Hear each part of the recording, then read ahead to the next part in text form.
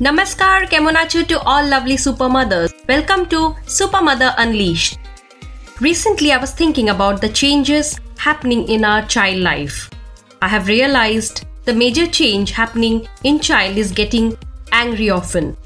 So I have decided to share about how to cope up with this situation in my today's episode. I have been watching around, especially at home, when the situation with everyone is miserable because of this COVID. Children can't step out, and although they are busy with their online classes and other activities, still they are finding themselves getting bored, and that triggers them to release anger. My daughter, since lockdown, stopped going to school, and since then, the new normal life started for her. I have realized personally lots of changes in her, and the major behavior change is constantly growing. Whenever my baby gets angry, it's very tough to make her understand. As per my own experience, I'll be sharing my own story and how I dealt with it and helped her overcome. One of the most important things which I have noticed in my daughter is, since she is not able to go for outdoor activities, not able to play in ground, not even go to play in garden with her friends, that made her anxious. And since she is indoor for a longer time, it leads her to frustration. Even though being a mother, I understand her anxiety, but it takes lots of time to make her analyze about the situation which everyone is facing now. Earlier, the routine for everyone was quite normal compared to present scenario. But because of this worldwide pandemic, our kids are suffering more.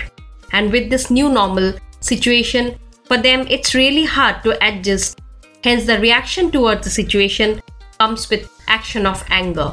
This happened with my daughter as well. Earlier, the routine has been already planned and implemented as per the daily program. Getting up in the morning, having breakfast and then ready for school. And till the time she comes back, she's already half tired. But her schedule for our activities was always planned, and it was a everyday routine. And once she finishes her dinner, her tiredness takes her to bed. But things changed now. There is no proper physical activity in fresh air. Releasing the emotions in fresh air has become a closed-door activity. And because of this situation, kids are also trying to keep themselves busy with those works which they are finding interesting. That might give us the feel of messing things around, but trust me, for them, those are the ultimate way to relax their mind. One more situation which I have realized when my daughter needs attention and wants her to listen. And if I am in a work and not able to concentrate on her, she outbursts with anger. For example, if I am busy and in a position to listen her, she gets really frustrated and started shouting, "Mama, Mama, listen to me." Only way I found is to tackle the situation is to sit with her and spend time, whatever the way she wants. She wants that moment to be spent with her and give the importance of a talk. Sometimes my daughter becomes so adamant and keeps on nagging for few things, which being a mother I try to avoid. But because of that reason, her frustration level goes so high.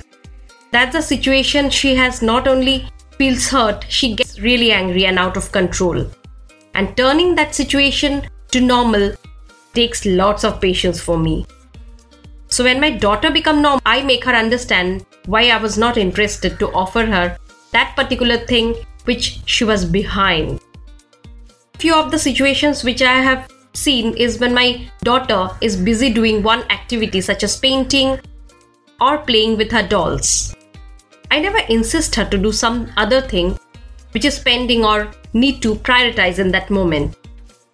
Because she's already engrossed with her present activity, and asking her move and concentrate to other work will mess up her mind. That's why I never disturbed her when she is busy with such activities and happy being in that. Kids' concentration level also increase when they focus in one activity at a time. Child psychology plays a very important role from childhood, which I can easily sense through my daughter. Constant watching parents talking in a particular slang also attract and encourage to change their behavior. Parents shouting on each other, or you're talking to a friend through phone call in a harsh manner. For a child, that's a normal behavior since they have been watching their parents on everyday basis. And after a few days, we can find our child start imitating and behaving in the same manner. I've seen that change happen in my daughter. If I shout on her, the next reaction comes from her in same way. Because for her, that's a normal way to communicate with each other and eventually it's become habit for them. Hence, being mother, I always become cautious about my behavior and body language in front of her. I always believe in one thing strongly: time flies, but behavior takes time to change. One of the major problems which I have noticed in my daughter and among other children is when she is not verbally express something which she wants or anything particular which I am not able to understand, that really frustrates her and she becomes angry. Situation comes when I'm busy with work and not able to properly listen my daughter. Her behavior changes into anger because she wants me to understand her and fulfill what a demand she has. She needs me for every second, especially while playing, when she is hungry or feeling sleepy. She feels so comfortable when I'm around, gets into the kitchen with me, assisting me in my household work. She enjoys most when I assemble her some work. Like recently, she loves to fold her clothes, and whenever she gets this chance, she happily does work. Her different ways of expressing things changes when situation differs. Nowadays, our life has become so busy and we prioritize those things which comes first. So somewhere our child feels disconnected, and that's the time they need parents' attention. Anger in kids doesn't show that they are bad. It's the only easiest way for them to express their thought. We fast forward to the future and wonder if this is how our kids will be the rest of their lives. We wonder how to make it in the real world if they won't even do their homework.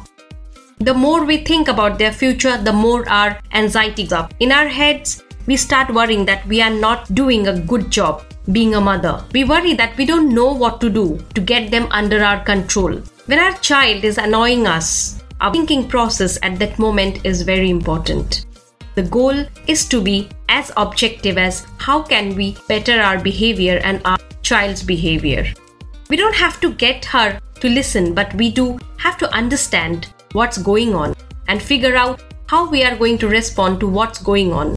The thinking process itself helps us to calm down. As mothers, what we are working toward is what's within my power to do to get myself calm.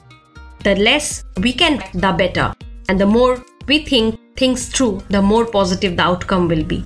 That's a possible way of what we are talking about here.